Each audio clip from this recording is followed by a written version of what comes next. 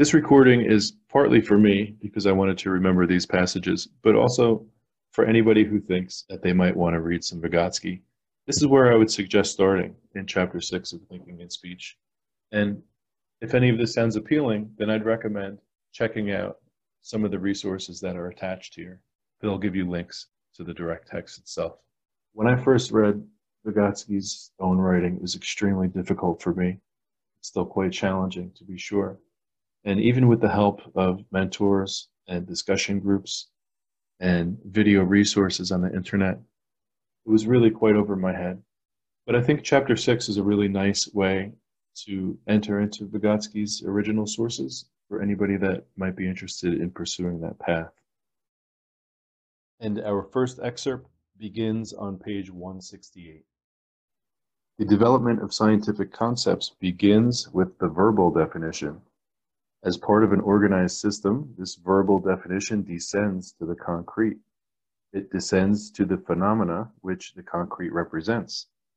In contrast, the everyday concept tends to develop outside any definite system. It tends to move upward toward abstraction and generalization. The development of the scientific social concept, a phenomenon that occurs as part of the educational process, constitutes a unique form of systematic cooperation between the teacher and child.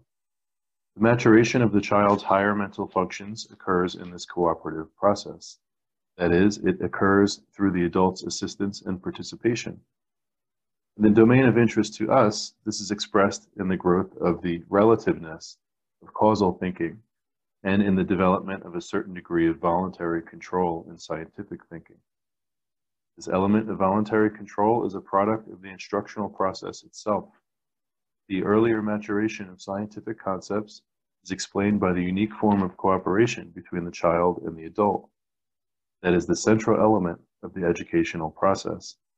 It is explained by the fact that in this process, knowledge is transferred to the child in a definite system. This is also why the level of development of scientific concepts forms a zone of proximal possibilities for the development of everyday concepts. Scientific concept blazes the trail for the everyday concept. It is a form of preparatory instruction which leads to its development. Thus, at a single stage in the development of a single child, we find differing strengths and weaknesses in scientific and everyday concepts. Our data indicate that the weakness of the everyday concept lies in its incapacity for abstraction, the child's incapacity to operate it in a voluntary manner. Where volition is required, the everyday concept is generally used incorrectly. In contrast, the weakness of the scientific concept lies in its verbalism, in its insufficient saturation with the concrete. This is the basic danger in the development of the scientific concept. The strength of the scientific concept lies in the child's capacity to use it in a voluntary manner, in its readiness for action. This picture begins to change by the 4th grade. The verbalism of the scientific concept begins to disappear as it becomes increasingly more concrete. This has its influence on the development of spontaneous concepts as well. Ultimately, two developmental curves begin to merge. Schiff, 1935. How do scientific concepts develop in the course of school instruction? What is the relationship between instruction, learning, and the processes involved in the internal development of scientific concepts in the child's consciousness? Are these simply two aspects of what is essentially one and the same process? Does the process involved in the internal development of concepts follow instruction, like a shadow follows the object which casts it, not coinciding with it, but reproducing and repeating its movement? Or do both processes exist in a more complex and subtle relationship which requires special investigation? We know from research on concept formation that the concept is not simply a collection of associative connections learned with the aid of memory. We know that the concept is not an automatic mental habit, but a complex and true act of thinking that cannot be mastered through simple memorization. The child's thought must be raised to a higher level for the concept to arise in consciousness. At any stage of its development, the concept is an act of generalization. The most important finding of all research in this field is that the concept, represented psychologically as word meaning, develops. The essence of the development of the concept lies in the transition from one structure of generalization to another. Any word meaning at any age is a generalization. However, word meaning develops. When the child first learns a new word, the development of its meaning is not completed, but has only begun. From the outset, the word is a generalization of the most elementary type. In accordance with the degree of his development, the child moves from elementary generalizations to higher forms of generalization. This process is completed with the formation of true concepts. The development of concepts or word meanings presupposes the development of a whole series of functions. It presupposes the development of voluntary attention, logical memory, abstraction, comparison, and differentiation. These complex mental processes cannot simply be learned. From a theoretical perspective, then, there's little doubt concerning the inadequacy of the view that the concept is taken by the child in completed form and learned like a mental habit. The inadequacy of this view is equally apparent in connection with practice. No less than experimental research, pedagogical experience demonstrates that direct instruction in concepts is impossible. It is pedagogically fruitless.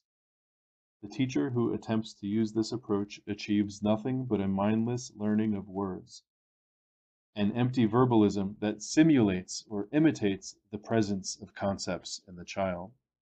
Under these conditions, the child learns not the concept, but the word, and this word is taken over by the child through memory rather than thought. Such knowledge turns out to be inadequate in any meaningful application. This mode of instruction is the basic defect of the purely scholastic verbal modes of teaching which have been universally condemned. It substitutes the learning of dead and empty verbal schemes for the mastery of living knowledge. Tolstoy, who had an extraordinary understanding of the nature of the word and its meaning, saw with both clarity and precision the utility of attempting to transmit concepts directly from teacher to student. I'm going to skip these 2 pages about Tolstoy, although they're very interesting, and I recommend reading them to see where Vygotsky agrees and differs from Tolstoy on this topic, and we'll continue at the bottom of page 171. The path from the child's first encounter with a new concept to the moment when the word and concept are made the child's own is a complex internal mental process. This process includes the gradual development of understanding of the new word, a process that begins with only the vaguest representation. It also includes the child's initial use of the word. His actual mastery of the word is only the final link in this process. We attempted to express what is essentially the same idea in our argument that when the child first learns the meaning of a new word, the process of development has not been completed, but has only begun. Our research in pursuit of the hypothesis stated at the beginning of this chapter shows that the paths through which we can teach concepts to the child are not limited to the 1,000 to which Tolstoy refers. Conscious instruction of the pupil in new concepts, i.e., new forms of the word, is not only possible, but may actually be the source for a higher form of development, the child's own concepts, particularly those that have developed in the child prior to conscious instruction. Our research demonstrates that it is possible to work directly on concepts in school instruction. It also shows, however, that this constitutes not the end, but the beginning of the development of the scientific concept. It does not include the processes of development, but gives them new directions. It places the processes of instruction and development in new and maximally propitious relationships. By differentiating scientific and everyday concepts in this way, we do not resolve the issue of whether this differentiation is objectively justified. Indeed, a basic task of our research is to clarify the issue of whether there is any objective difference between the processes involved in the development of scientific concepts and those involved in the development of other types of concepts. If such a difference does exist, we must clarify its nature. We must also identify objective differences which can provide a foundation for the comparative study of the processes involved in the development of scientific and everyday concepts. The task of this chapter is to show that this distinction is empirically warranted, theoretically justified, and heuristically fruitful. Its task is to show that it must function as the cornerstone of our working hypothesis. We must demonstrate that scientific concepts develop differently than everyday concepts, that the development of these two types of concepts does not follow the same path. Therefore, the task of our experimental research includes acquiring empirical support for the position that there is a difference between the development of scientific and everyday concepts. It also requires the acquisition of data that will permit us to clarify the precise nature of this difference. We mentioned earlier that there are currently two positions on the issue of how scientific concepts develop in the course of school instruction. As we have pointed out, the first position consists of a complete rejection of any internal development and the emergence of scientific concepts. We have already attempted to point out the inadequacy of this perspective. There is, however, a second position on the issue. This position, currently the more widely accepted of the two, is based on the idea that the development of scientific concepts differs in no essential way from that of the concepts which develop in the course of the child's own experience. This perspective suggests that there is no basis for the differentiation of these developmental processes. From this perspective, the process involved in the development of scientific concepts simply repeats the most basic and essential aspects of the process through which everyday concepts develop. The critical question at this point is whether this second position is well-founded. In the next section, Vygotsky attempts to outline Piaget's approach, which is aligned with this second position on the issue. Vygotsky outlines various strengths and some weaknesses in Piaget's approach, according to Vygotsky's perspective, and then responds with a couple short paragraphs in conclusion. This is on page 176. The goal of the present study, the primary motivation for the construction and experimental verification of our working hypothesis, is essentially to overcome these three limitations in what is one of the best contemporary theories of the development of the child's thought. Our first basic assumption is the direct opposite of Piaget's first mistaken thesis. The development of non-spontaneous concepts, particularly scientific concepts, which we consider a high, pure, and both theoretically and practically important type of non-spontaneous concept, will manifest all the basic qualitative characteristics of the child's thought at a given stage of development. This position is based on the idea that scientific concepts are not simply acquired or memorized by the child and assimilated by his memory, but arise and are formed through an extraordinary effort of his own thought. This implies that the development of scientific concepts must manifest the characteristics of the child's thought. This assumption is fully supported by our experimental research. Our second assumption is also in opposition to Piaget's.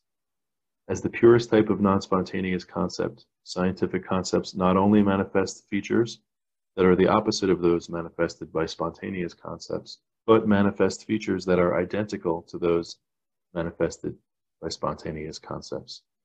The boundary that separates these two concepts is fluid. In the actual course of development, it shifts back and forth many times. If we are to make some assumption at the outset, it must be the assumption that the development of spontaneous and scientific concepts are closely connected processes that continually influence one another. On the one hand, the development of scientific concepts will depend directly on a particular level of maturation of spontaneous concepts. There is evidence for this in our practical experience. The development of scientific concepts becomes possible only when the child's spontaneous concepts have achieved a certain degree of development. This development is characteristically attained by the beginning of the school age. On the other hand, the emergence of higher types of concepts, example, scientific concepts, will inevitably influence existing spontaneous concepts. These two types of concepts are not encapsulated or isolated in the child's consciousness. They are not separated from one another by an impenetrable wall, nor do they flow in two isolated channels. They interact continually. This will inevitably lead to a situation where generalizations with a comparatively complex structure, such as scientific concepts, elicit changes in the structure of spontaneous concepts. Whether we refer to the development of spontaneous concepts or scientific ones, we are dealing with the development of a unified process, concept formation. This developmental process is realized under varying external and internal conditions. By its very nature, however, it remains a unified process. It is not a function of struggle, conflict, and antagonism between two mutually exclusive forms of thinking. Once again, if we do not shy away from the results of the experimental research, we will find that this assumption is fully supported by the data. Finally, in opposition to Piaget's mistaken and contradictory third position, we would argue that, in the process of concept formation, the relationship between the processes of instruction and development must be immeasurably more complex and positive in nature than the simple antagonism proposed by Piaget. It is reasonable to anticipate that research will show that instruction is a basic source of the development of the child's concepts and an extremely powerful force in directing this process. This assumption is based on the generally accepted fact that instruction plays a decisive role in determining the entire fate of the child's mental development during the school age, including the development of his concepts. Further, scientific concepts can arise in the child's head only on the foundation provided by the lower and more elementary forms of generalization which previously exist. They cannot simply be introduced into the child's consciousness from the outside. Again, this third and final assumption is supported by the research findings.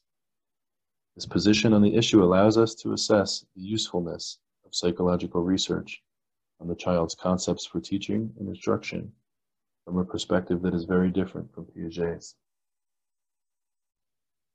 As a teacher, I am not a psychologist and I don't have background in that realm. And a lot of the historical references that Vygotsky makes, his long reviews of the work of other psychologists and previous traditions, can get very confusing at times. Chapter 6 is quite nice because that stuff is handled in a short manner and then it's interspersed throughout the chapter.